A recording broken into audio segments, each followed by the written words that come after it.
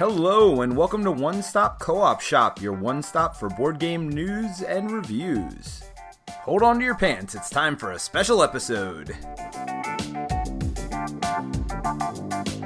Hey, this is Mike with a quick lead into this episode. If you didn't hear from last week's episode, Jason Perez of Shelf Stories and formerly of Every Night is Game Night, he's coming on as a regular for our podcast, which means he'll sometimes have a second episode in a week, which is what we have this time. And for most of the podcasts he's co-hosting or contributing to, you can check out the video on Shelf Stories. Just look at the information in the podcast for the link. But before we get to the episode, I'd like to thank some of our amazing Patreon supporters. Today I'm going to thank Vince12, a co-op fan, Tennyson, a co-op MVP, and Bernard Godfrey, a co-op lover. Thanks to Vince, Tennyson, and Bernard, and all of you who help us to put on the show. And speaking of Patreon, one of the reward levels for our supporters is to have a message right on the air. So this one comes from Hannah.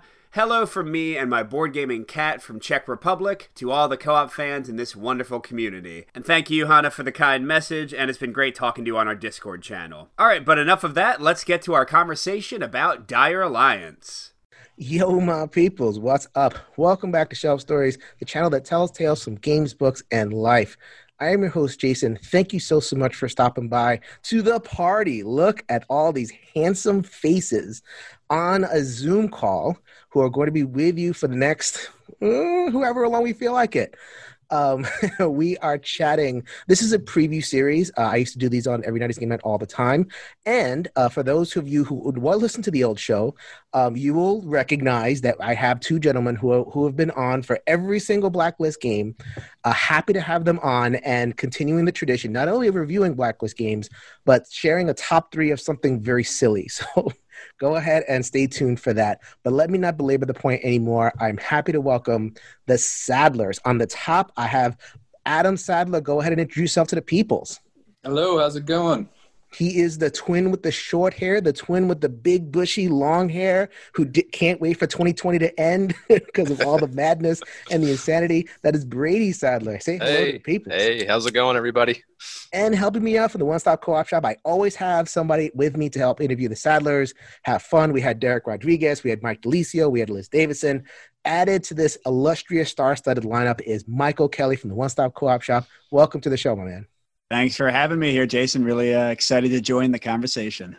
We are not talking about a modular deck system game for the first time in about 7 games. Matter of fact, here we go. There you go. Yeah. I did not do that on purpose. I have video evidence that these have been there the entire time. I got all my MDS games, at least the ones that are released right now, but we're not talking about that. We are talking about a new Kickstarter that is going to launch very, very soon as of the posting of this video. It is Dire Alliance: Horror. Got to get the colon in there. Yeah. It means we're going to get Dire Alliance other things. Yes.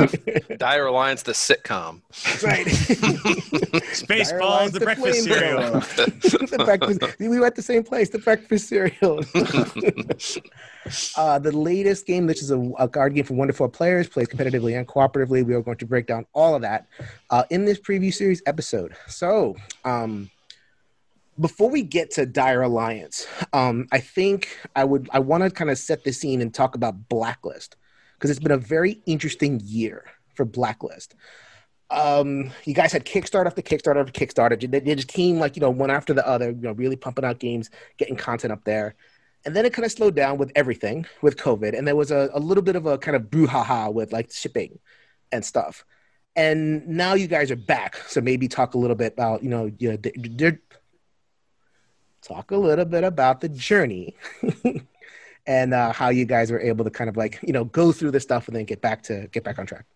Yeah, sure. Adam, I'll let you pick up where I leave off here, because I'm just going to mention that, we had several successful Kickstarters that allowed Adam and I to come on full time. So that was great. That was a weird transition for us coming back into games full time, because we were, doing it as like a kind of just a night gig for a long time. But the ironically, Street Masters Aftershock, the big Kickstarter, which was in, remind me, was it 2018 was when the Kickstarter was. And fulfilled, 2019. So that was the one that allowed us to come on full time, and that's the one that hit a lot of hiccups as far as fulfillment goes.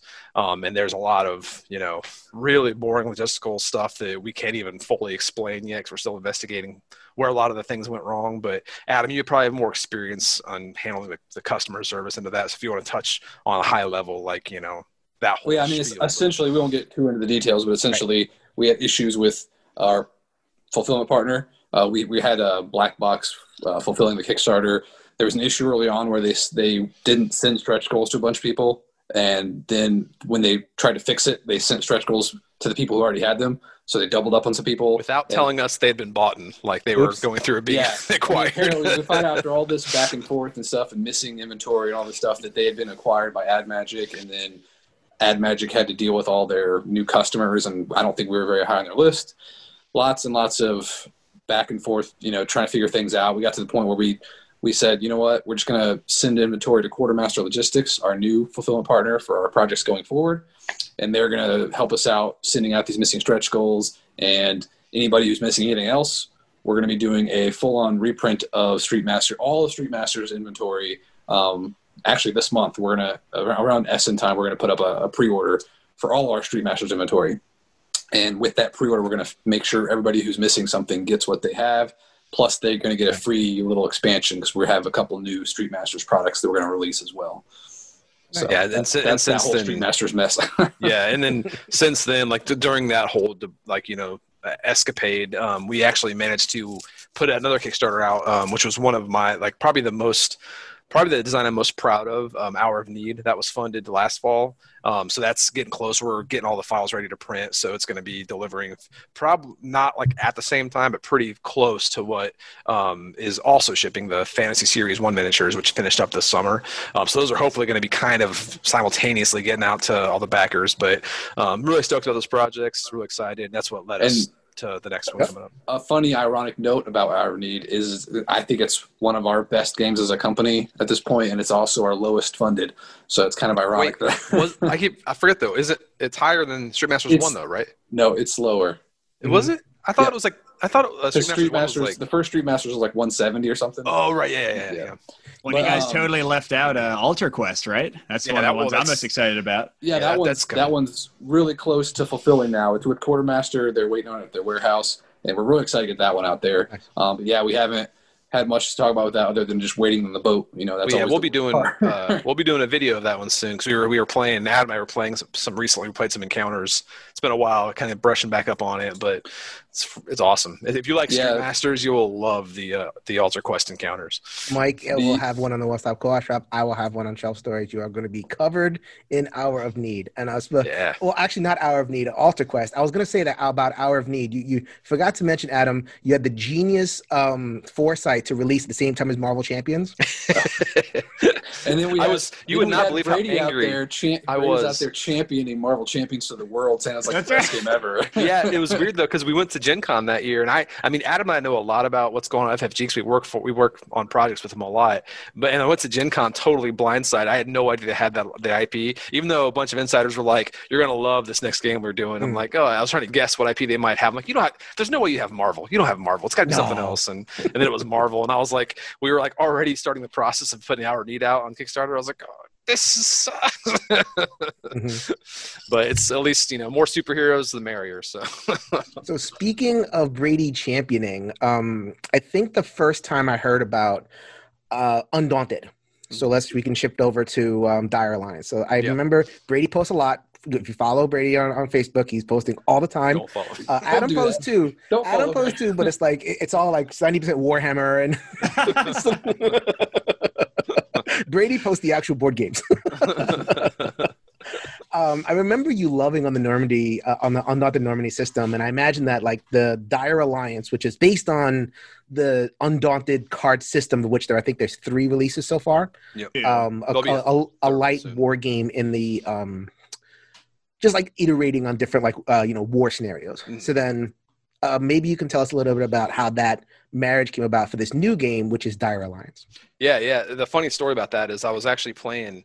I actually set up Undaunted Normandy because I got recommended a lot by people. Jeremy Salinas from Man vs. People, he's a local guy. He kept just saying, "You're gonna love this game. You gotta try it out." And I do like a lot of World War II stuff. So, and it was a cheap game, so I checked it out. And I was reading the rules, I was like, there's got to be something else in this game. I mean, what else is there? How can this be that great? But I set it up and I played with my daughter, and I was like, man, this is so cool. And I kept thinking in my head, like, as much as I love this theme and everything, this whole experience would be so cool to like have a more of a kind of a chunky adventure or something in this, kind of arena. And I just randomly tweeted out like, a picture of me and Riley playing, and I tagged David Thompson, the designer, because I had talked to him sometime previously. I forget about what, but I was just like, oh, I would love to do like a adventure game like this or something. And then he messaged me and he's like, hey, let's talk about that. So we got to chatting more, and he brought Trevor in, and we were just, let's figure something out. So we had a bunch of ideas about what we want to do together. We want to collaborate on something. Initially we were just going to have them come in and, design a game, but then they really wanted to collaborate and have us do like a co-op solo thing. That's kind of our deal, co-op solo stuff.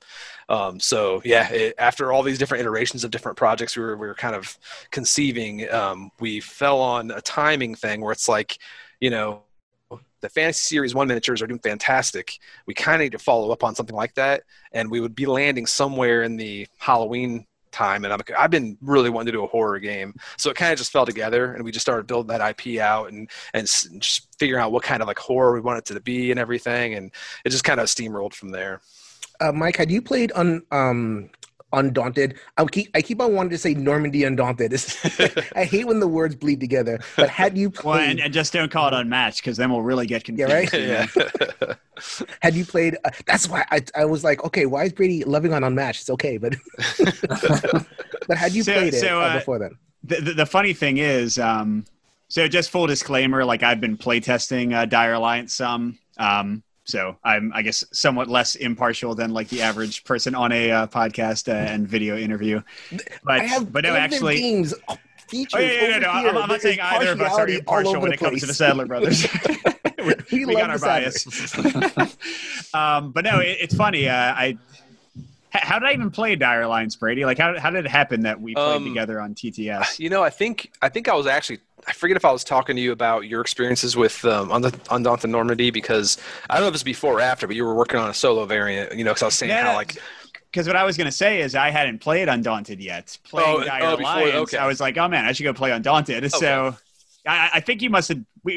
So Brady and I chat pretty often, just about designs and stuff, and I think you might have just brought it up, and so I played it. So I had not played Undaunted until after Dire Alliance, but then I went and got it. I loved it, and I did design a solo variant for it that's kind of become like the most popular one based on Facebook and BGG at least. Yeah, so, baby. Yay.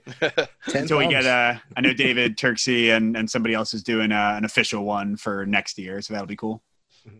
But we're not talking about Undaunted. We're talking about Dire Alliance. I was. I guess because that's the one I know, so I want to ask just a couple of questions based on it. So just to kind of set the basic scene, right? Undaunted is a deck building game, right? Tactical deck builder, yeah. Tactical. What makes it tactical is that it's not just the cards. There's like a modular board type thing, and you're using the cards. And they're multi-use cards. As soon as you got multi-use cards, you got me. Because and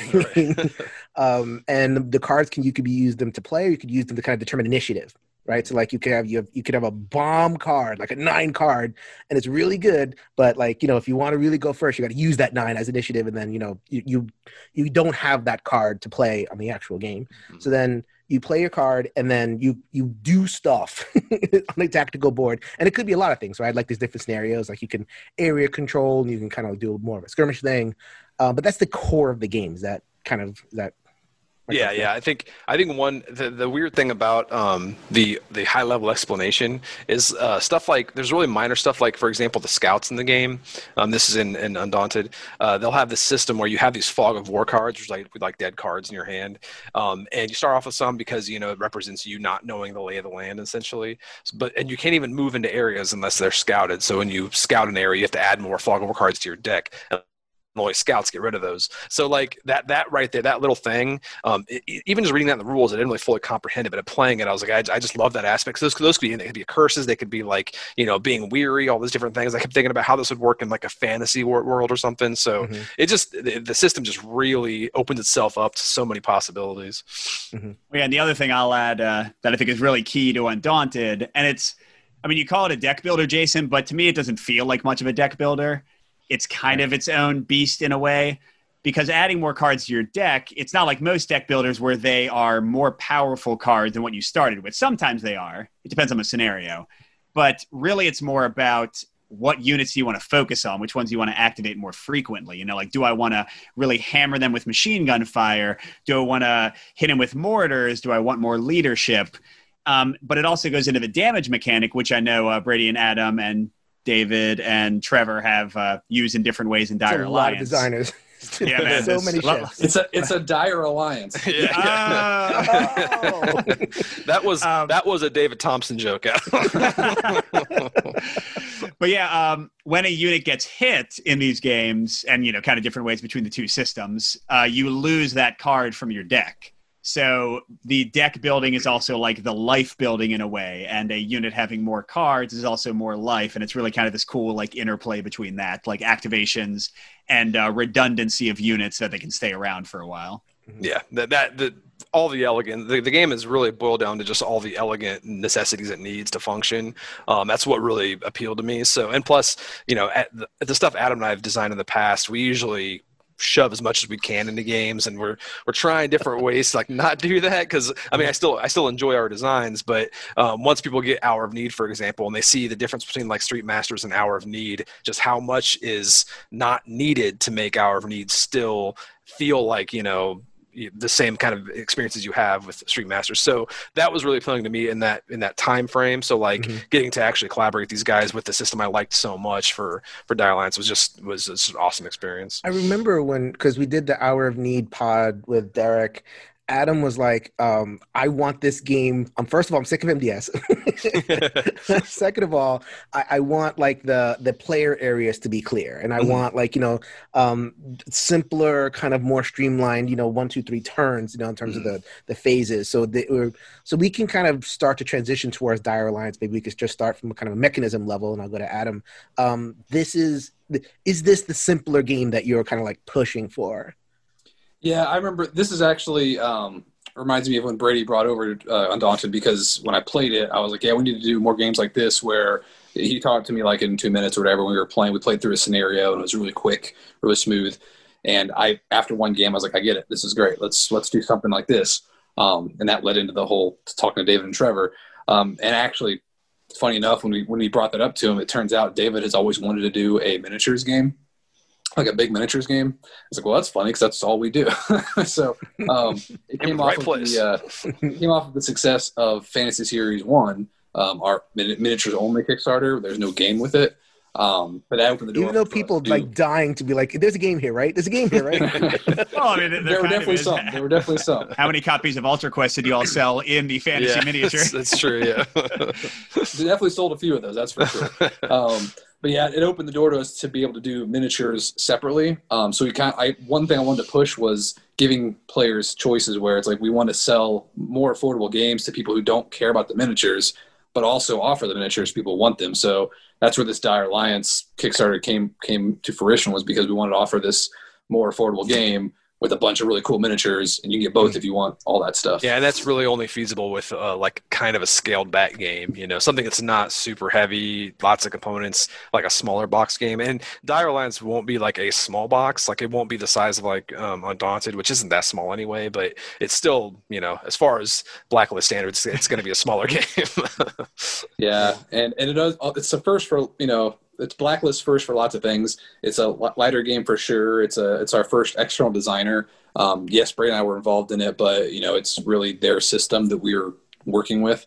And also, it's our first competitive game. Blacklist has all of our games are co-op because that's what Brady and I tend to design. But this one is both. So people that want some co-op action or some competitive action as well as their co-op, this gives you both, which is cool. So we will definitely get to the co-op and solo and all that. And I have a lot. I know that Mike has a lot to say about that. I guess like theme wise, maybe talk a little about, like you mentioned before, Brady, that you wanted to design a horror game. Mm-hmm. And you haven't, and Blacklist has not to this date. Like you've hit a couple of areas, but you haven't hit horror. Tell us, and I guess Halloween being a thing that played into it. But maybe talk a little bit about how Dire Alliance kind of brings alive the horror theme.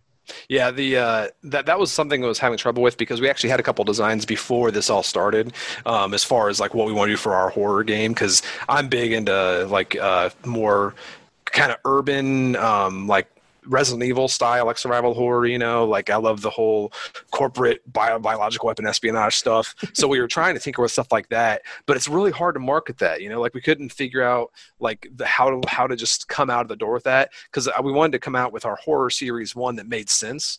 And the more we thought about it, the more we just kept coming back to these classic horror tropes, very, very classical, like Victorian horror with our own little spin on it. It's still like a little fantasy. It's not just literally taken from the old black and white movies and put it on there, but it's much more leaning that way. So you got like the kind of Frankenstein monster style character. You got vampires and werewolves wolfmen, the wolfman, not. Yeah, it does actually, it treads the line between horror and fantasy. I mean, a lot of these miniatures or characters make sense in fantasy and horror, but they're definitely just really strong classical horror themes. Yeah, so it's like a vampire out of the Monster Manual from D&D or something like that. Yeah, it's more like Ravenloft. Yeah, like imagining kind of like that horror gothic horror fantasy stuff. And Ravenloft being Dungeons and Dragons. Come on, man.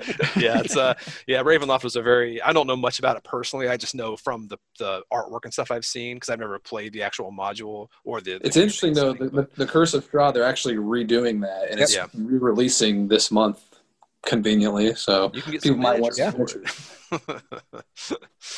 But it's very much in that style where it's got little bits of those classical horror movies. It's got like the Sleepy Hollow vibe, just trying to get those kind of the foundation of horror because in the future if we do other series we can like do more modern horror stuff like slasher flicks and stuff like that. So we just thought this is a much better starting point for the horror line. And again, this our attempt at giving people the best of both worlds. We know there's lots of people out there that like playing as the villains. I don't play as the bad guy, and all these classic monster tropes. Like horror tropes. There's lots of villains. So if someone wants to play as like, Dracula or Frankenstein's monster or something like that, Dire Alliance gives you the opportunity in the competitive game to play as these cool characters to lead these different factions. On the flip side, when you play in the co-op solo mode, you play as heroes fighting these, evil characters. So it's gives you a little both best of both worlds type thing. So I like both of both worlds better. Both the best worlds. Jump in anytime, Mike. I know you have you've played this and everything, but if you have anything that you want to unfortunately I've not actually played the competitive mode yet. David Thompson and I are setting up a date to play together because we talk a lot too. Yeah. Make sure you play the Grievers. If you get to pick your faction, pick the Grievers. Okay. Yeah. Good to know. So I'll keep that in my. One of the cool things about the name Dire Alliance, there's lots of funny plays on that word, but what it actually means in the game is when you play the competitive game, you pick a faction to play as, and you get to pick these modular choices for leaders. So you can have any leader character leading this faction, and that's kind of what you're playing as. So you take your faction, you just your leader, you mix those cards up, and that's your starting deck of cards. They're meant to be kind of like villains, they're the Dire Alliance. You're playing as like these bad guys essentially. So so it's like, why would the Invisible Man go and help these? Jason, they didn't really get. Sorry, I got a lag or something. That was me. I lagged. Oh, okay. Yeah, I was gonna say, Jason. See, they didn't get too far away from the modular deck system. They still got some modularity in the design. Yeah, and there's still decks too. So now, I do want to ask because I haven't played it yet. I've just seen the rules. Is it a little bit like Death May Die-ish? Like that you just literally take like these two decks, like your villain leader deck and like your faction deck, and just shuffle them right together and you're good to go? You don't shuffle them, but you do. Well, it's similar in raid mode where you have your hero cards and your ability cards. Imagine a leader card and all your faction fighters, and you just shuffle those up. So it's similar to in that regard, but it is kind of that mashup idea where it's like, oh, take the Invisible Man. He's going to lead the Grievers, and we're going to fight the Countess against maybe some other factions we can't talk about yet. So, and basically, your starting hand is 2 copies of each of those characters. Because each character has so many cards tied to that character. That's how you activate that character. And so each faction consists of 4 characters at least, sometimes more. 4 iconic characters with that faction, and then your leader's your 5th. So you'll have like a team of 5. Maybe more against another team of 5, and you can mix and match those. You also have a game board that's double-sided, and each side has different scenarios. So that also kind of gives you some more customizable options and stuff like that. So, modularity. You might call it modularity. I don't know. So I mean, I guess like different scenarios like King of the Hill or Area Control or there's a Battle lot of Royale, that kind of thing. Yeah, there's a lot of different things you can do with, because every faction also has objectives. So you'll have like the Grievers, for example. They're like the resurrectionists. They make the kind of flesh golem type monsters. So they want these graves. They want to go rob the graves and get body parts. So they'll have those objectives out, and they want to go secure those objectives. So like for example, one scenario might be whoever gets their 3 objectives first wins, and you have to go into the enemy lines to get those essentially. So it's kind of you're balancing out fighting off the bad guys with trying to grab your objectives. So there's lots of things you can do with that. And there's also other characters that can come into play through those scenarios, like special characters that are whoever captures this guy first wins, stuff like that. So, okay. Solo co-op. You mentioned before that heroes. So I guess that's a little bit weird for me because like it sounds so cool. I'm going to play the Invisible Man with all these Grievers and everything, and then like now I go into solo co-op and I'm like a schmucky human hero. Oh, you're not a schmuck, man. You're powerful. You have awesome combos. I mean. Yeah, you're not like a survivor. You're definitely it's much more like you're a hero. Yeah, got it. Yeah, I mean think like Van Helsing. Think the Belmont clan from Castlevania. Yeah. Like you're not a wuss. You're awesome. that was honestly the genesis of what I wanted raid mode to be, because you could just take. Raid mode being the co-op? Oh, sorry. Yeah, there's battle mode, which is competitive, and raid mode is the solo co-op mode. So in raid mode, it shares a lot of the same mechanics as battle mode, but you take on different roles. So you'll have, instead of choosing a faction and a leader, you're choosing a hero and a hero class. So you could play as Vanessa, who's this really just badass vampire hunter. She's got a whip, and you can pair her up with whatever hero class you want. You could be a vampire hunter. You could be That's it. Vampire Hunter or Exorcist? That's Exorcist, yeah. Or some other hero class. Oh, sorry. You want to keep your updates, like in chat. Scotty yelling at you. Update fodder, yeah. So yeah. Just we don't know when this is going to land. Right. So unlike battle mode where you're commanding a squad, you have your hero, your one hero on the board, and you'll have, instead of fighter cards you're building your deck with, you're getting ability cards. So you can buy your characters like iconic ability card that makes them feel like a hero, and you can also buy different class abilities to kind of. And the interesting thing about the contents of your hand, these cards in your hand, they actually correspond to enemy types. So if a certain type of enemy damages you, you have to lose an ability of that same type. So like if it's a rank 1 enemy, you have to lose one of your rank 1 abilities. If you can't, you're defeated. So you want to build your deck both to have cool options to go on the offense, but also you have to be able to take the hits. So you have to kind of balance out what you're going to be playing into your action row and also keep it in your hand. And you want to diversify the types of health you have in your hand, which but back to the high level, you get your hero built out, you pick your scenario, also it uses the same game boards, just different scenario sheets for the raid mode, and then you'll Oh, go ahead. And I was saying, you take the faction boards, that you're using in battle mode, you flip them over, and there's a raid mode side, and it has the reference for all those faction fighters to be minions in raid mode. So you have that's the faction you're fighting against, and then all those leaders you had in battle mode, those are now villains. So you can choose your villain deck that you're fighting against. I want to fight against the Countess. You take her villain deck, you put it next to the faction board, and that's your opposition for the game. Yeah, okay. And typically the enemy's trying to do something, like the villain themselves is trying to go accomplish something or defeat a hero. That's their goal, and you're just trying to go defeat the villain unless the scenario has some other minor objective for you to accomplish before you do that. But mostly you're just trying to take out the villain before one of your heroes gets just overwhelmed by minions and villains. Mm-hmm. Actually, before I go, I did forget to ask one thing before I go deeper in Excel Co-op, because this is in battle mode and in raid mode. Dice resolution.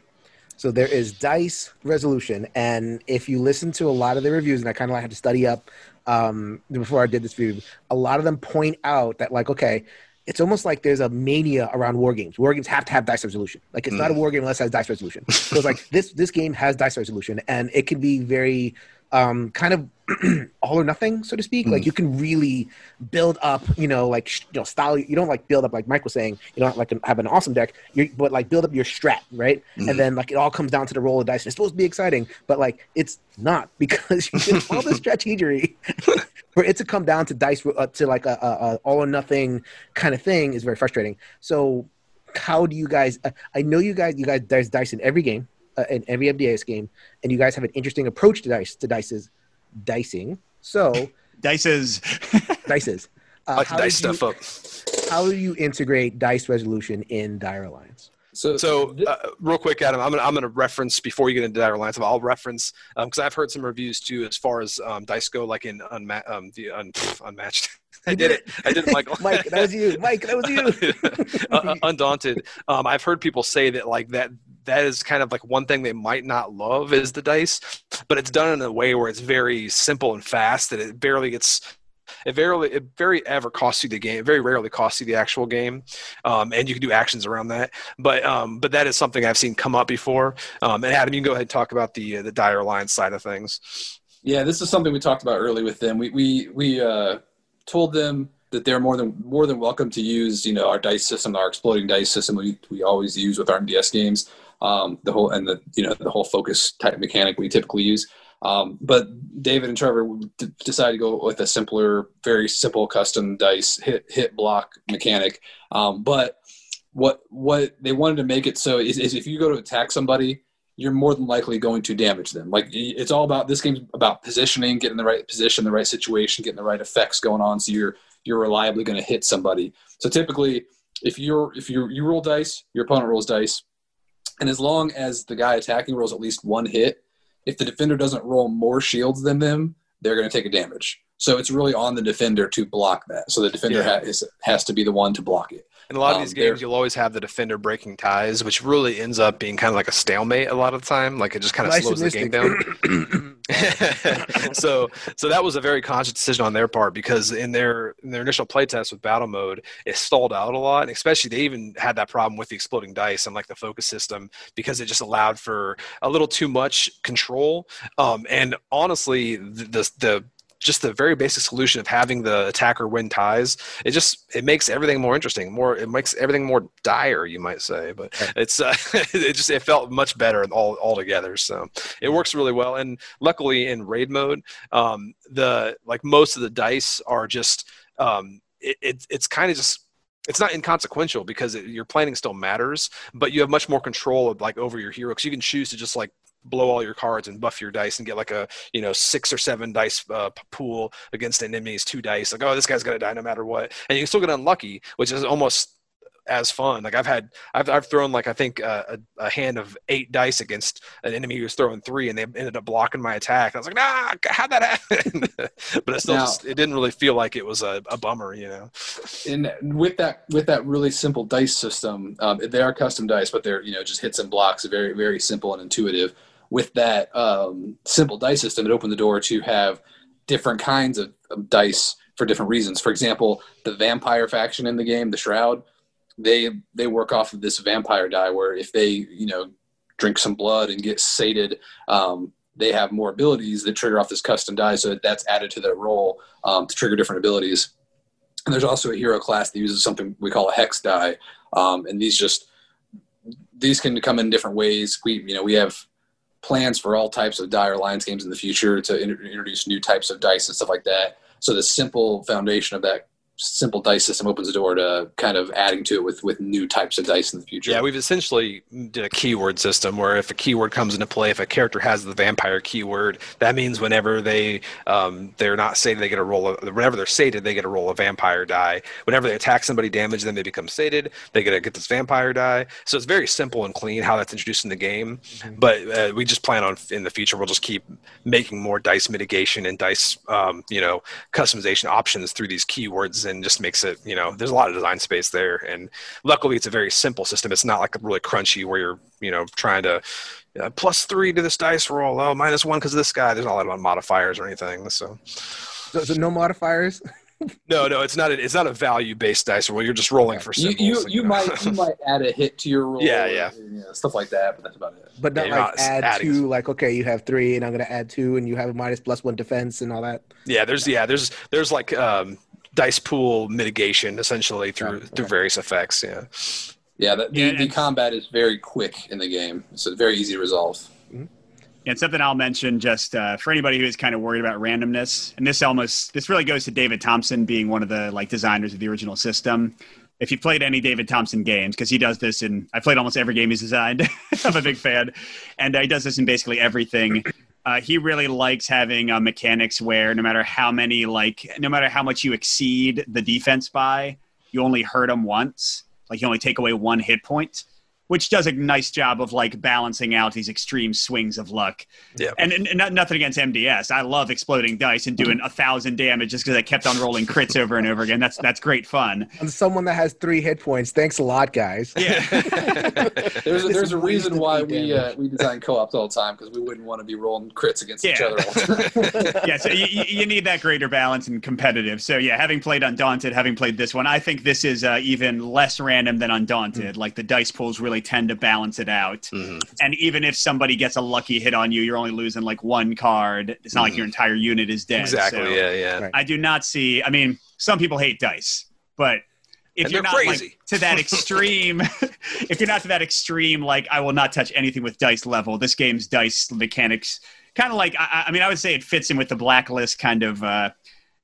Package really well, because Blacklist is all about with your all's kind of mitigating of dice, and you get the focus token even if you miss. Mm-hmm. It's the same kind of thing here. The dice are not going to destroy you. You'll always be generally okay unless you just make a ton of stupid moves over and over again. Yeah. Well, there's 2 reasons I think you touched on them both that people hate dice. One, it negates your choices. It makes it so their choices don't matter. And B, it can gum up the game. So if you can roll yourself out of success. So it sounds like both of those things were considered when constructing the dice resolution system for this game. Yeah. It's very much erring on just elegance as opposed to trying to get too clever with it. Just kind of doing what works and what keeps it clean and just keeps the game moving. So. Right. Okay. Just avoid getting hit in the game. Just don't get attacked. Just dodge. Don't let the vampires drink your blood. Yeah, exactly. Solo co-op. I'll bounce back to that one, and I'll go to Mike. I imagine you had a hand in designing the AI. But no, I want to be clear. I didn't design anything with the solo co-op. He's definitely my sounding board, man. If I ever have any hang up I'm having, and what would Mike do in the situation, man? So I was, because he's super. I forget you use. It's not Discord. It's Slack, right? You have a Slack. Yeah. Well, no, actually, we have moved to Discord now. Oh, Discord. Okay. Yeah. So I remember you have a very responsive community there, and you're very tuned into what the people want and what the people like. So if I'm ever hung up on something and just need to talk through stuff, Mike's usually my go-to guy, because Adam's you can't talk to this guy. He's so grumpy all the time. You have all of his stuff in your basement, so there's no way he's going to tolerate more from you. I'm not talking to him until my house is done. So I'm moving some boxes outside tonight. I would describe my involvement as just, an active playtester who has had some design conversations. Tell us about this AI. I think good co-op games need clean AIs. I'm curious, Adam and Brady, let me know how well I do, because I've clearly played it a lot less than you have. And I've played several iterations, but I've been playing what I think is the most recent one. So I really like the AI, Jason, because it's super clean, in my opinion. And I'm kind of, again, I don't know where this will air compared to like my review for the Kickstarter, but I'll be repeating myself a bit there, I guess. But basically, like Brady and Adam already said, in the raid mode, the enemies have their villain, who's like the boss, and they have their minions. And minions can spawn continuously, so you can have a bunch of these little guys running around. And at least with the current iteration, and I really like how this works, so, fingers crossed it stays this way, and I think it will. Like, you all are pretty happy with this one. Yeah, it's pretty solid at this point, Yeah, like, I think this is the keeper. The minions are primarily there to gum you up and attack you, but something I love is that they're also your level up mechanic. So it's not like a lot of deck builders where you have to, like, give up cards or spend resources or make, like, these either-or choices. If you go and kill the minions, you get to immediately add a card to your deck, like, for killing that minion. So it's this nice, like, little reward system that makes it fun to do the thing that is fun. Double your fun. The both of both worlds, or whatever you want to say. The both of best worlds. That's what I'm calling this episode, the both of best worlds. Dire Alliance with the Sadlers. So the minions are attacking you, and the villain is the objective seeker. So it is kind of similar, in my opinion, to Street Masters. If you kind of remember, like, the kind of mission uniqueness falls to the villain in a lot of cases, and they're like the ones running around and doing stuff. So the villain is trying to accomplish whatever they're trying to do. And what you're trying to do can vary from scenario to scenario, but the one I've played the most is just a pretty basic, like, kill the villain, the first time, like, learn the game kind of thing. So the AI is, I mean, it's silly simple, but it works really well. You flip a card from the villain deck. So this is not an MDS game. You don't have 15 decks. I love you guys. I love all your games. You know that. Go watch my reviews. I love them. But I was going to say, wait till you get Alter Quest, man. Wait a minute, but yeah, like, it's a single deck. The cards don't stay in play except for that round. So you have to track, like, ongoing effects for the villain card that you've drawn for, like, more than, a minute. And it'll say what the villain does, and it'll tell you which color of minion activate, because within the 4 or like 5 types of minions for a faction, you'll have, like, there's yellow and blue and purple and whatever. And the minions have very basic AI. It's very much like Undaunted, actually, in that, it's not like Undaunted. It's like my solo variant for Undaunted, which is not even official for the game. So forget I just said that. But it's like a lot of AI systems where they do one action. You just go down like a little tree, like, oh, can they do this? And they do that. Can they do this? But it's, like, really simple. Can they attack? No. Okay, then they'll move toward the closest person. I think that's what I was most concerned about with, like, a tactics game. And I think that you're kind of anticipating questions that people have about the Kickstarter. And, like, it's a game with, like, a dudes in a map type thing. Yeah. And dudes in a map always have flowcharts. And those can go really wrong if you let them kind of get too much. As somebody who plays maybe too many war games for a cooperative board game channel, it is very streamlined. Minions in general have, like, I don't know, 2 or 3 possible actions. Almost all of them are either moving towards or attacking the closest hero. And the villains will just generally move towards the closest objective, and they have, like, a few tiebreakers. Like, oh, they want to be closer to a villain to also, closer to a hero to also attack a hero while they're moving toward the objective. So I find it very clean. Okay.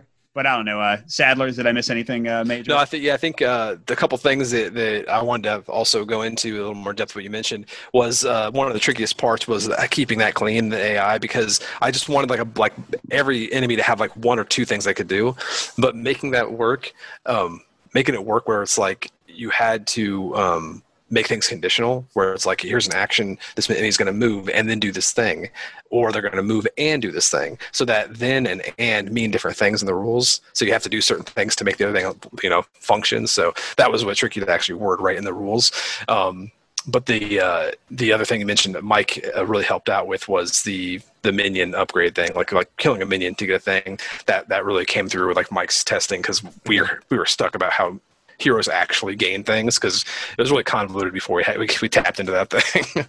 Yeah, I think kick the bucket and had, like, a search thing where you would, like, play a search card to try to get a card, And I was like, Brady, I'm not digging this, man. I don't like the searching thing. It's just like adding so much to the game. And I definitely agree with all the playtesters were like, they want to feel, before you were just kind of killing the minions to get rid of them. It's like, get out of here, get out of here. But like, you should feel some kind of motivation to want to kill that thing, as opposed to just getting it away from you.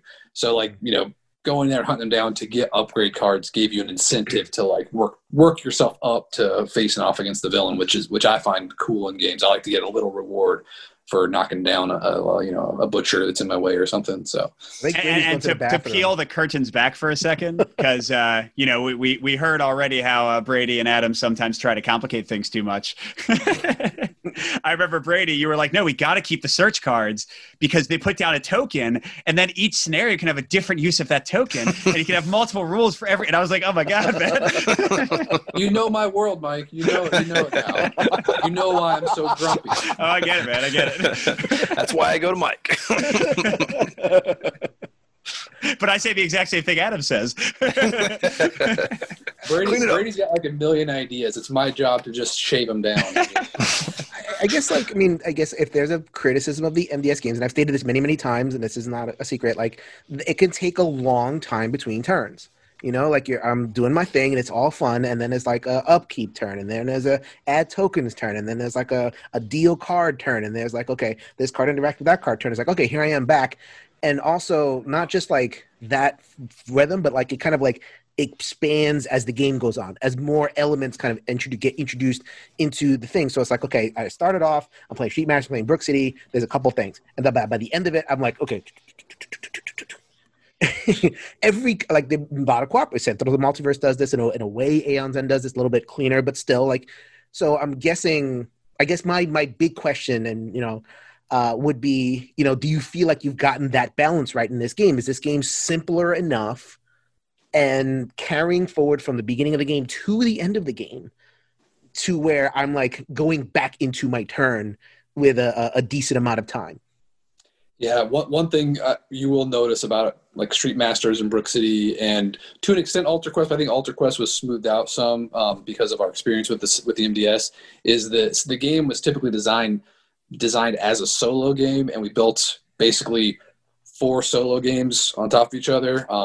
And it's a direct result of Brady and I playtesting so much with just us, and we know the game pretty well. But we spend so much time playing 2-player that a lot of times 4-player or more kind of doesn't really come into our thoughts as much because we don't have that experience with that. So luckily we've been expanding our playtest pool and getting more people involved. And I think Hour of Need is pretty much the first game where we just focus purely on downtime, getting rid of downtime. That's our first game that's up to 6 players. I think during a playtest one time with new players, I think they finished a 6-player game in like an hour and a half. It was insane. Like it was great. It's like, okay, well, we got it. That's what we need to do. And this game, I think, is probably our fastest playing game. I think it's a direct result of working with David and Trevor, who have this system, I guess, evolution of system that they've been refining every time they make a new game. So that's a huge benefit for this game. But also, Brady and I we built raid mode from their system, but it's kind of its own thing now. It feels very similar, but also like as I was Brady texting me. Yeah, I had to relocate, and I'm all dark right now, so I'm trying to. Okay, so Brady's gonna send me text messages for everything he wants me to say. If you're listening on the podcast, Brady is walking all around the house. I can't find a place. I can't find a home. I was gonna say you're missing some visual fun if you're just hearing this right now. Brady, you could have just come over here tonight for this. I didn't think I was gonna be this like I was getting texts from my in-laws like, it's so loud down there. So, we'll see. This is my fault. I laugh very loud. Yeah, I mean, y'all didn't know you were going to get a tour of a house as part of the video. It's very nice. My temporary basement. It's amazing. Anyway, sorry to interrupt. Yeah, we were just talking about downtime. Talk about downtime. You're right. It's apropos. Yeah, I mean, I would say as someone playing this and having played every MDS game, even the ones that aren't delivered yet for review coverage. Ooh la la. I mean, this one is I was playing a 3-player game with one completely new player and one mostly new player last weekend. and you're playing your turn 90% of the time, 95% of the play time. Like running the AI takes 10 seconds. And I'll take a little bit of credit because I know Peter and I like kind of push you guys to put the simultaneous, like, take your turns together variant in Street Masters. Yeah. So this one is another one where it's like kind of free form, like, hey, Jason, you take this action. That'll set me up to do this awesome action. And then, now Brady can do that action. And now Adam can come in with his cleanup thing and kill like 3 guys at once.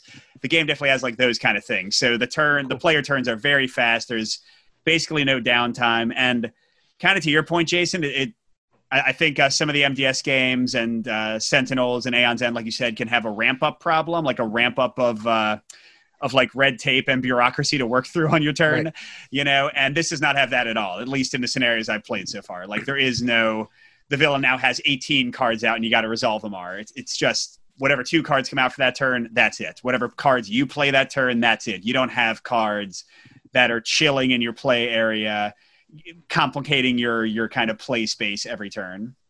Yeah, and just to follow up on what you said there, Mike, I think what really helps that the integration of turns where it feels like, you're kind of, it's pretty open to do what you want to do. It's definitely a credit to David and Trevor's original turn structure in the battle mode, because they have it where, I do 2 cards, you do 2 cards, I do 2 cards, you do 2 cards. So they kind of take our turns and basically we each have 2 turns integrated with each other.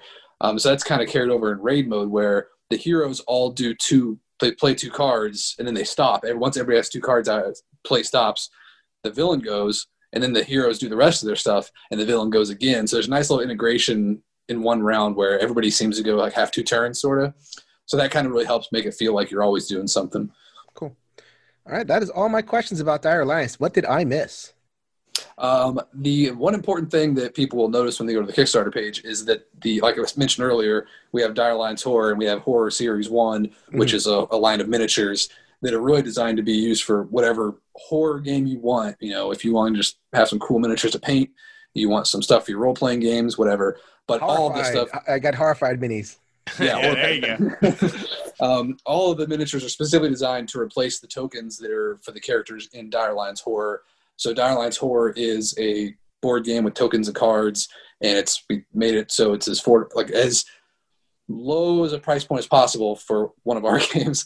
But if you want to go all out and get a whole line of miniatures with it, we have a combo pledge in the Kickstarter, so you can kind of get everything as if it's a big Street Master style game. So, and something I'll say just again as a player who's helped out a little bit. I think anybody who has loved Sadler Brothers games in the past, at least so far, I see this as fully worth the value just for co-op solo, even if you never play competitive.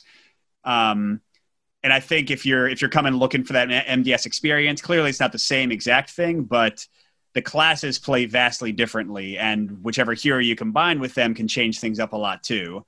Like they all have their own special mechanics. They each have completely unique cards with special powers.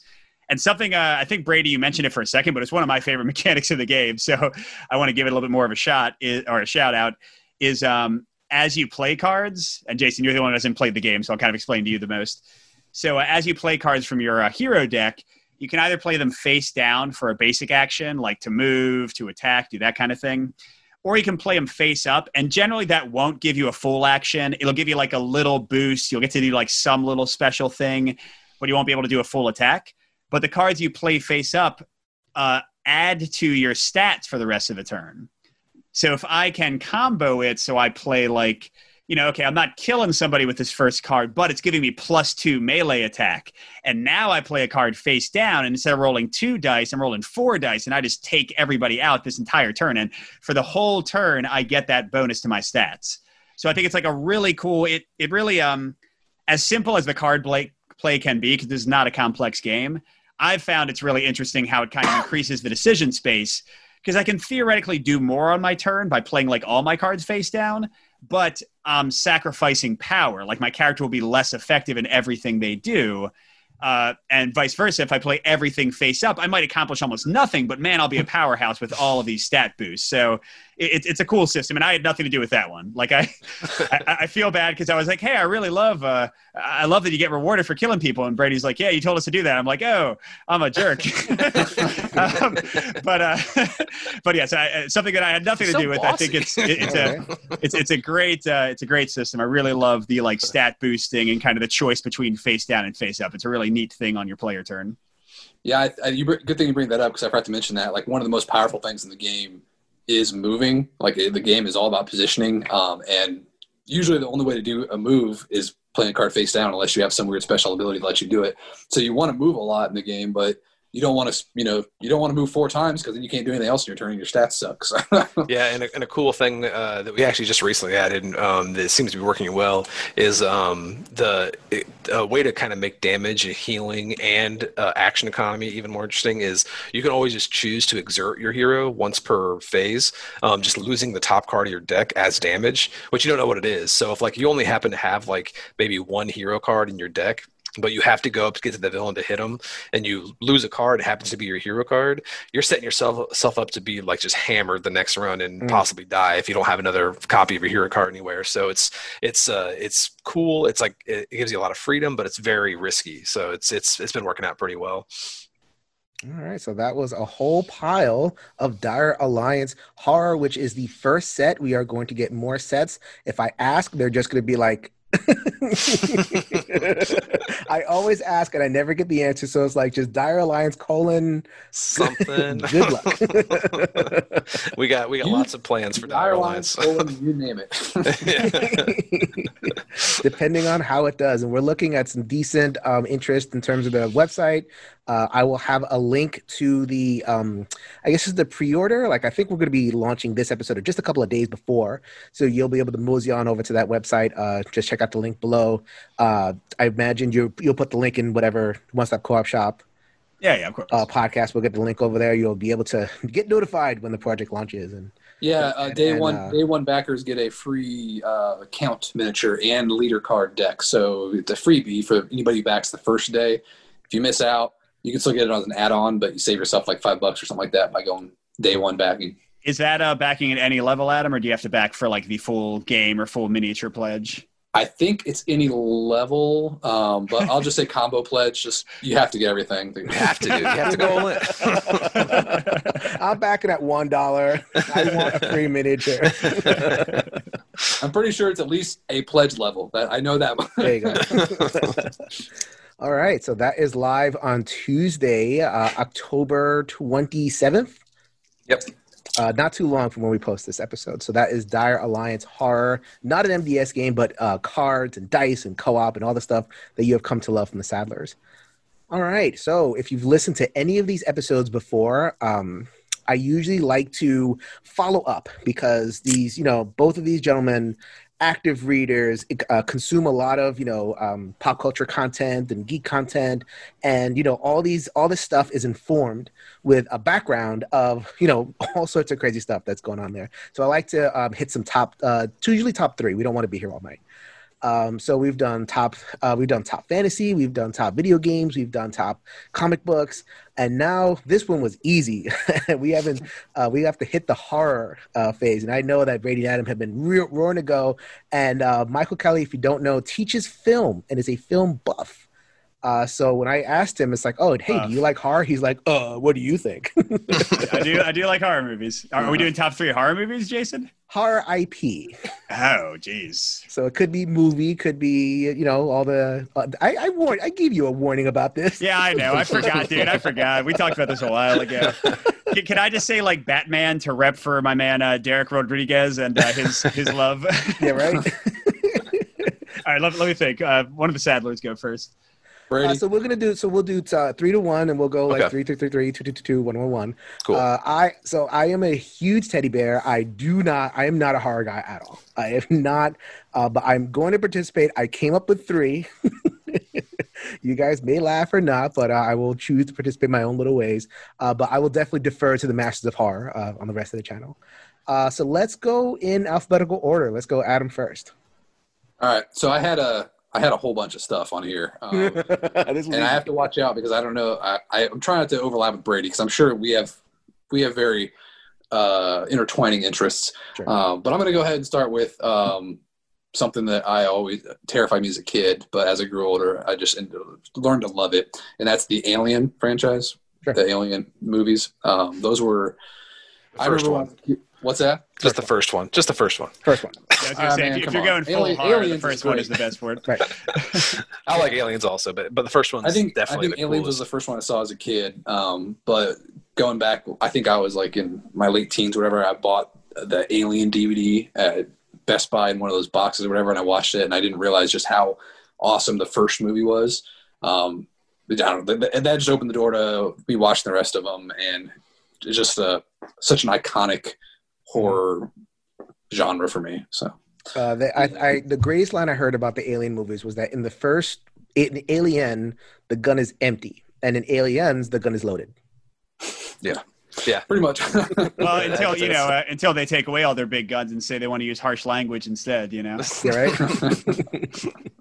All right, Brady, you are up. Number 3 horror IP. I'll do an honorary mention first, since we just came off of Dire Alliance, because the Castlevania franchise was a huge influence on most of Dire Alliance. But that's just an honorary mention. Number 3. The cartoon. Do you approve of the cartoon? Yeah, I'm not crazy about a lot of the dialogue and stuff. It's kind of some of it's a little like it's not super captivating, but it's got really high moments. It's got super high moments. I mean, I'm all in on the cartoon. I actually awesome. think this latest season was better than the first two. I think. Yeah. Okay. The action. Yeah. Just a quick shout out. The action choreography. Yeah. And the way. What's her name? Belnades. Sophia, is that her name? Yes, Sophia, yeah, I think so. Yeah, like the things she does with magic, like it is my favorite, like strong female magician character I've ever seen in fights. She does the coolest things. Anyway, sorry, Brady, I'm interrupting. No, it's fine. That was just like an honorary mention because I felt like I had to mention it for the influence. Sure. But 3, this is like not super scary, but like it's in that horror genre, and it's the Buffy vampire series, Vampire Slayer, just because. Like just the time of my life when I was into that show, and I still watch it with my daughter and stuff. So it's. You mean Angel? It's in the. I like the Angel too. It's in the Buffyverse. Too. Angel is better, but Buffy has. I think I enjoyed Angel better after I watched it. As a show, I think Angel's better. I just think the Buffy, like just the nostalgia it has and everything, just it's got a place. Mm-hmm. All right. Well, I love Buffy and I love Alien and Aliens, but I'll take both those off. So I'll go with I'll mess up Brady because I know this is probably his number 1, and I'll do Resident Evil franchise. Let me cross that off my list real quick. So Resident Evil. It's not the franchise though; it's just the first game. It's just the first. No. I'm into the franchise. So I was playing the first one. That was one of my, along with like Silent Hill, I would say. That was one of like my first forays into really like freak me out video games. Yeah. I used to play like Splatterhouse on the Sega Genesis and stuff, but that's not really scary.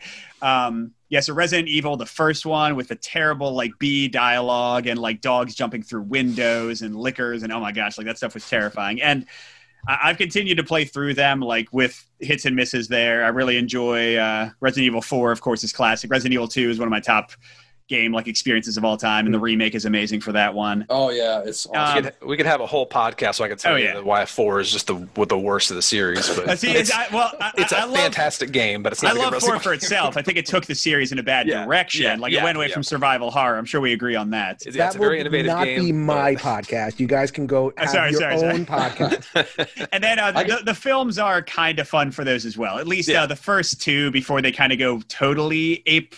What's your rating? Before they go totally wild, I'm a Dice Tower reviewer, movies are pretty good. You be careful. The CG ones are much better than the live action. The CG ones are really good. You like them better? Better than the films. Yeah, there's the Degeneration. Oh, I'm sorry. You mean the fully CGI movies? Yes, I like those. Yes. I thought you meant the later Mila Jovovich ones. And no, those are terrible. No, I meant like this, the Degeneration, and I forget the other one, but there's some really good CG ones. Yeah. I think I could reduce Resident Evil down to just Resident Evil 2, and that would be enough for me to be like obsessed. That game right there is Resident Evil for me. Like I love Resident Evil 2. So perfect example of a game I will not play. I've never played. No, thank you. So my number 3, though, I'm going to go to the movie realm, and I'm actually going to go up from when I was a kid and kind of up ages. So like the first movie that kind of really freaked me out when my parents subjected me to it, because my dad was like that. It's like, you're going to watch this. The Shining. So just like I still remember this, and I have very few memories from when I was a kid, but I still remember spoilers for like a 55-year-old movie. But like the whole thing of like the build up, and like, you know, Jack is in the house and he's kind of slowly degenerating. He's trying to write his novel, and then like seeing the wife come in and seeing the novel and like all work and no play make Jack and Del Boy like typed 75,000 times, and like the look on his face and the lighting and the shading, and then everything kind of like spun out from there. And like I still remember, just like it's still lodged in my head how affecting the performance was. I think it really did kind of break Jack Nicholson, in some way. And he was too good at it. It was a little too good, and then the Red Rum and all that kind of stuff. Yeah. But just like in terms of convincing me that I shouldn't watch too many of these movies, but it's not good for me. But that's probably it's probably a sign of a good horror movie. Yeah. So I'm gonna go with The Shining for my number 3. I like it. Classic. You just crossed one off my list, so I'll figure out another one. I love Mike's dynamic list over there. She's like, oh, yes, no. I mean, I'm just making it up right now, so it's fine. Don't pick mine, Adam. Don't pick mine. Number 2. He is up for his number 2. Horror IP, movie, game, anything. All right. I don't know if it's his. I'm sure it would be on your list, but I'm going to say The Walking Dead. Okay. It's good, but it's not it. Yeah, it's good. Yeah. So, I mean, season 1 of the AMC show is enough to be like, that's awesome. That's a great show. I love it. But I like the comics. You know, I read the comics a lot. And I did like a lot of the AMC show. It hit or miss toward the end and stuff like that. And the late seasons was just, they're obsessed with just slow motion shots of everybody's face at the end of every episode for like 20 minutes. Got sick of that. But overall, the way they handled the zombies in the show, how it's like kind of like this backdrop to just how terrible people can be to each other, and like the dynamics of trying to survive in this world with like limited resources and dwindling trust among everybody. It's fantastic drama, great show, great story. It's great, awesome. great way to handle zombies. So nice. Yeah, that wasn't mine, but that's a good one. My number 2 is the landmark highest achievement of cinema with horror, the Scream franchise. That's my. It is not, is it? Is it, Adam? It was on my list. It's Scream is great, Jason. Come on. It's I haven't watched the TV show that I keep seeing on Netflix, but all the films are just. All the films? Are you serious? Yeah, I was about to say. I love all the films. I love 1 through 4. Really? 4 wasn't like anywhere near as great, but like having everybody come back and stuff, just like seeing the cast again, it just was. It was worth the trip. I think the first movie alone is good. Yeah, the first movie is all you need. I think 2 is just kind of a celebration of how ridiculous it is, and then 3 it just goes even more. But 4 is kind of goofy in a lot of ways. But I think anybody who like grew up watching those slasher flicks and stuff like that, right, kind of gets the humor of Scream. But also, I mean, there's some creepy parts when you're younger and you watch it. It's pretty scary, but it's kind of just like this strange love letter to slasher flicks. Yeah, when I was a teenage boy, there was nobody in the world that was hotter than Neve Campbell in that movie. Oh my god! Oh, Sydney. Okay. Mike, number 2. Did you weed through all of the already mentioned IPs? So this one was a pretty seminal movie for me as like a horror movie watcher, because I was not a huge horror fan as a kid. I did watch The Shining a lot, but I would always cover my eyes whenever like the little twins would show up. Twins are creepy, man. What's wrong with twins? Oh, yeah. Come on. No, when they're like hacked up twins on the floor. So that's when we're the best. That's right.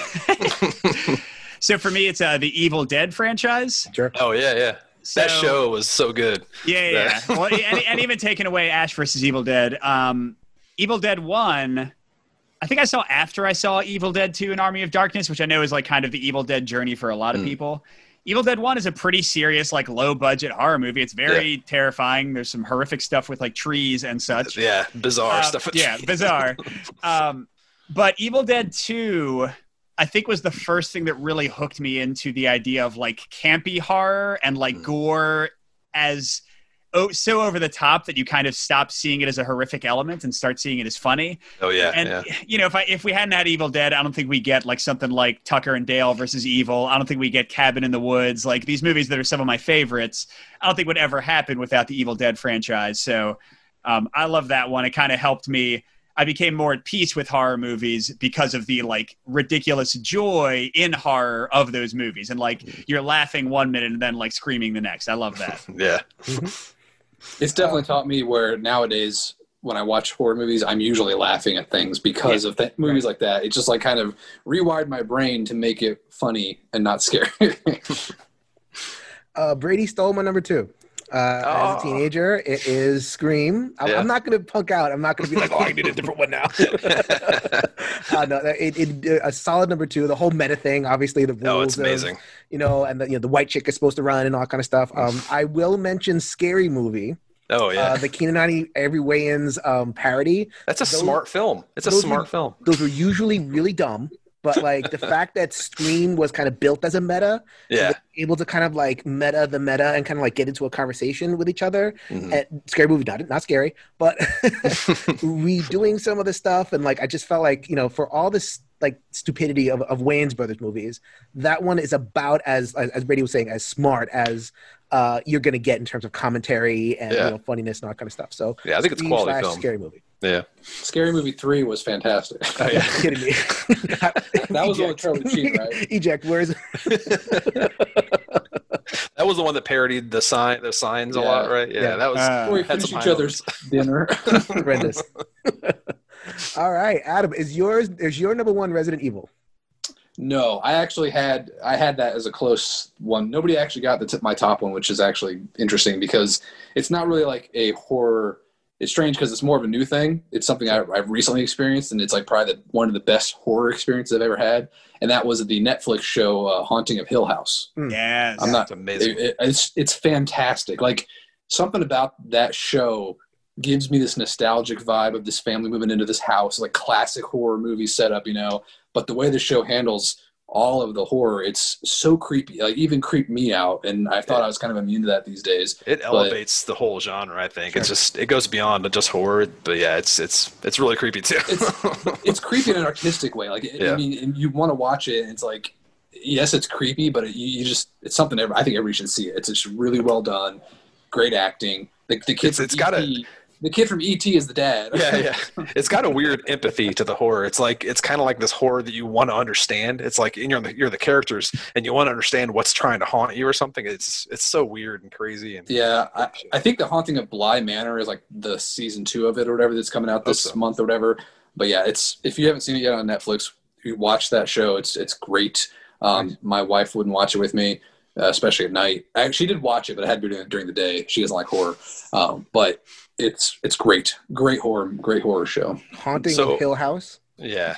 So I am gonna punk out because my one was definitely Resident Evil. Yeah, no, it's fine because I am like just I just consumed that franchise all through my teenage years, and I still love it and everything. But I think I want to bring some more horror to the table just for the viewers. So I'm going to also mention another honorary mention is It. Both the novel and the new book. The new movies are just incredible. That was on my list. It's like both chapter 1 and 2. 20 for Adam. My God, just give him the floor. I keep having to cross stuff off. That is the hardest that anyone has ever worked as a guest on my podcast. My God, thank you so much. Yeah, I think the new films. I mean, the old made for TV show back in the day with Tim Curry. Everyone always like raves about how amazing he was as Pennywise. I love Tim Curry, but I think he was awful as Pennywise. It was not what I expected from, like, not what I wanted out of the book. It's just when you read the book, it's not what you see. It's kind of this goofy, like broad daylight type stuff. But, but yeah, the movies, I forget the guy's name. Bill Skarsgård was the guy that played Pennywise. He's in that new show, Castle Rock, that they're doing, which is also would be on my list if I was in like a top 10 or something. You can just say Stephen King. Stephen King, yeah. But yeah, the It movies, I love the book. As much as I love the book, I think the movies are even better than those two movies. The way, just the subtle things that he does in that movie where he drools very subtly when he's like talking to kids. Slobbering like I want to eat this kid so bad. I was waiting for somebody to mention It, yes. Cool. All right. It's Michael's fault because it would have been Resident Evil if it wasn't. Yeah, sorry. Yeah, I don't know. This is like not my number one necessarily because I'm just kind of cobbling this list together. I'll throw out a few good things. The least that anyone has ever worked as a guest on my podcast yeah, there you is go, Michael Kelly right there. I love to be average. I'll throw out a few recommendations. Rec, R-E-C, that's a Spanish horror movie, like found footage, incredible, but very disturbing and very graphic, so just be aware of that. One you can watch on Netflix, I think it's a Netflix original that is excellent, is Hush. Any of you guys seen Hush? Yes. Oh, no, I think I've seen the trailer for it, but I haven't watched it. It's pretty amazing. Like, it's almost only two characters the entire movie. Cool. The main female lead is deaf, and it's just amazing what they do with sound in that movie. Like, really great one. But the one I'm going to end with, because I think it's one I show to my film students all the time, and it's one that I'm allowed to show to them because of ratings being fun. And it's also not as intense. If people are like looking for a horror movie that is pretty freaky, but also has like really good familial messages and is not too disturbing if you talk through it. The Poltergeist series, specifically Poltergeist 1 and 2. I love those, yeah. Poltergeist 2 I watched on repeat as a kid. Like, it was on TV more than Poltergeist 1. I'm still like haunted in my dreams by the Reverend character singing quietly to himself. Like, it shouldn't be scary. It's just an old guy, like nice looking guy, like singing like nice little songs, like hymns to himself. But man, it freaked me out. And then Poltergeist 1 is an almost perfect movie. Like, it's beautiful. And and in both like the themes of like familial distress and alcoholism in the second one, and like how they deal with it and how they kind of bring the horror element into it. It's great. And actually, I'll just throw out one more. The Babadook. That's one from... Babadook. God, that was so good. I think it's in New Zealand or Australia. But now, if you're a parent like me, just be a little careful because it's going to mess you up. But it's an amazing, amazing film. So it's incredible, yeah. Okay, so my number one, I went childhood, then I went teenager, and this one is a recent one. And I'm very surprised. I thought you were going to mention it in your litany of movies there. But Get Out. Oh, God, you're right. Man, yes. Was my number one. So good. For many reasons. I mean, just cinematically and, all the different tropes and everything. But, like, I am a minority. I am not black, but I am a minority. And I have had the experience, especially when I was younger, because I got, like, a lot of scholarships. So I'll like get invited as the minority to, like, white people's, benefactors' houses and stuff. And, look at what your money's doing. You're kind of saving these people. And, so like, and I, kind of be paraded around a little bit. And it's like, I'm getting an education. So I got to kind of be subjected to this. So just the going into these people's houses under those auspices, like rich houses, and like, you can't even believe what's going on. And there's like, you can't describe the dread. Yeah. That like, I don't belong here, and like, they took it to like 7 other levels. Like, okay, not only do you not belong here, they're going to slice you up and eat you and, do all sorts of crazy things to you and enslave you and all this other stuff. But like, they use that movie to encapsulate a very particular feeling that minorities feel, like, that uncomfort. And that's what horror is. Horror isn't the slasher movie. Horror, well, I mean, it is, but like the soul of horror is that discomfort. Yeah. Right? I'll never ever feel what you're describing, but I feel like that movie is probably the closest I'll ever get, which is why I think that movie was so damn effective, because I felt like I could understand the analogy there that they were trying to do, and it was so good. Just that scene alone where he's standing outside and that dude starts sprinting toward him out of nowhere. I was like, what is going on? That's so crazy. But Bradley Whitford was the perfect cast for that creepy guy too. Oh my God. Well, that's what I was going to say. When we discussed Get Out in my film class, the thing that I think is like the genius move of it, and a few movies have done this recently, is they don't take what might be seen as the easy road and make it overtly like highly racist in like kind of a traditional sense people. They're like not the a guy in a pickup truck with a shotgun saying, N-word. It's not like Deliverance. It's it's well-meaning white people who would have voted for Obama a third term. I was going to say that quote. I think this is kind of getting into my educational background, and I'm sure Jason, you deal with all this kind of stuff too. But like getting into trying to educate my students on like anti-racism and and sorry, Jason, this is Shelf Stories. You talk about this kind of stuff. It's okay, right? But, getting into like anti-racism and not viewing racism as overt, like acts, but as microaggressions and as like the atmosphere we create for people and silencing them. And hey, on that note, let me stop talking and let Jason finish his point. Right? Talk over the minority. Let me tell you how you feel here. I'm breaking my own damn thing here, so you go ahead. I don't know, just like that. I mean, I was saying before about the feeling of discomfort, right? And you can play out that discomfort in like a violent way. You can play it out in like, I'm going to eat you. I'm the clown that's like drooling and about to eat you and everything. But then there's just like the discomfort of I don't belong here. And like these very nice people are trying, very, very nice. I can't talk about these people. I can't like call the police on them or anything. They're just really nice. But I don't belong here. Right. And playing up that dread so much and like layering on that whole like kind of face switching thing. It was just, it was a brilliant movie.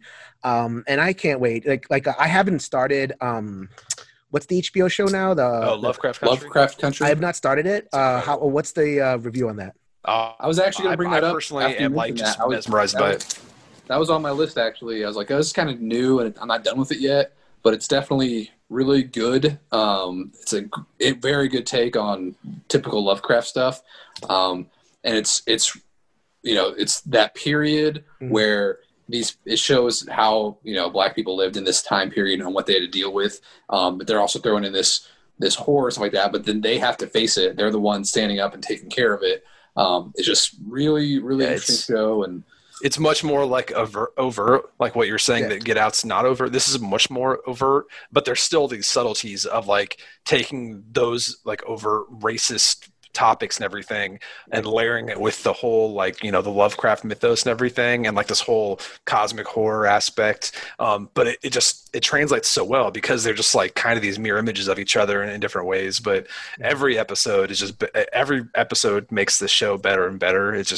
It's been an incredible experience. I will admit that like the third episode, I was kind of like, I don't know what's going on. And then immediately after that, every episode after that has been more and more interesting. Like it's been better and better. The cast is so good. So good. Such a good cast. Lots of horror over here. And we didn't even mention like the classic slasher films. We didn't even mention the Friday the 13th and the Halloween. I almost put Halloween in for mine. Yeah. Nightmare on Elm Street. Nightmare. I like Nightmare. That one was like revolutionary, man. But I mean, Halloween was probably my top one of like the classic slashers, just especially the original. One that also doesn't get talked about a lot, but is like the Silence of the Lambs, and the Red Dragon, stuff like that. Like that's really cool, like psychological horror, stuff like that. I watched the new that it was not new, but that show from like 2016. Was it called Red Dragon or was it called Hannibal? Hannibal with what's his name? Danish guy or whatever. He's the bad guy from Doctor Strange, whatever his name. Yeah. But he's a fantastic Hannibal Lecter. Mads Mikkelsen. That sounds right. I'm gonna take your word. We're gonna go with that. I'm pretty sure I'm right. Yeah, I watched that show and then maybe go back and watch Silence of the Lambs and Red Dragon with Edward Norton and stuff like that. And that whole like kind of setting is really great horror. Like the psychological, where this psychiatrist is basically committing all these awful acts, and he's Mr. Nice Guy. He invites people over to dinner and he feeds them his kill. Just like it's so dark. When I almost mentioned the Living Dead franchise, and especially Night of the Living Dead and Dawn of the Dead, I mean, Night of the Living Dead is still, I think, it's crazy. Like when I show my students that one, and I'm like, this came out so long before you would think you would have a black like male lead in a movie, and like have the hick cops. Spoiler. Skip ahead for 30 seconds. Like these Southern cops kill him in the end, like in this like meaningless act that just like is lingered on. Like it blows their mind. They're like, man, they wouldn't have made this movie like 10 years ago. Anyway, I just wanted to shout that one out too. This is the Sadler brothers. You see they have steeped themselves in all this, content. It's books, it's movies, it's lore, it's D&D, it's all these like IPs that have been big. The Sadlers are thematic designers. Like they've designed thematic games. You're not going to get too many abstract if anything, from these gentlemen. And they bring all of that stuff into the design of Dire Alliance. So if you made it this far, thank you guys very much. Sadlers, thank you so much. Michael Kelly, thank you so much for taking the time. Anything else? Any other parting words about the game or anything else? No, just thanks for having us on. Appreciate it. It's been a blast. It's always fun. Always fun to talk to you guys and talking horror and games. We work on. It's all fun. It's all fun. Thanks for having us. So I hope you enjoyed that shelf story. This is Jason reminding you that if you can change your mind, you can change the world. So until next time, later, everybody. Bye. Kablamo. That looks like funny to me. Blam, blam, blammo. Thanks for joining us for another episode of the One Stop Co-op Shop podcast. Check out our YouTube channel at One Stop Co-op Shop. If you want to join in our discussion, join us on Discord, where you can join us live through chats or play games with us. You can also support us at patreon.com/onestop or leave us a review on iTunes. Thanks again, and we'll see you next week with another Top 5 list.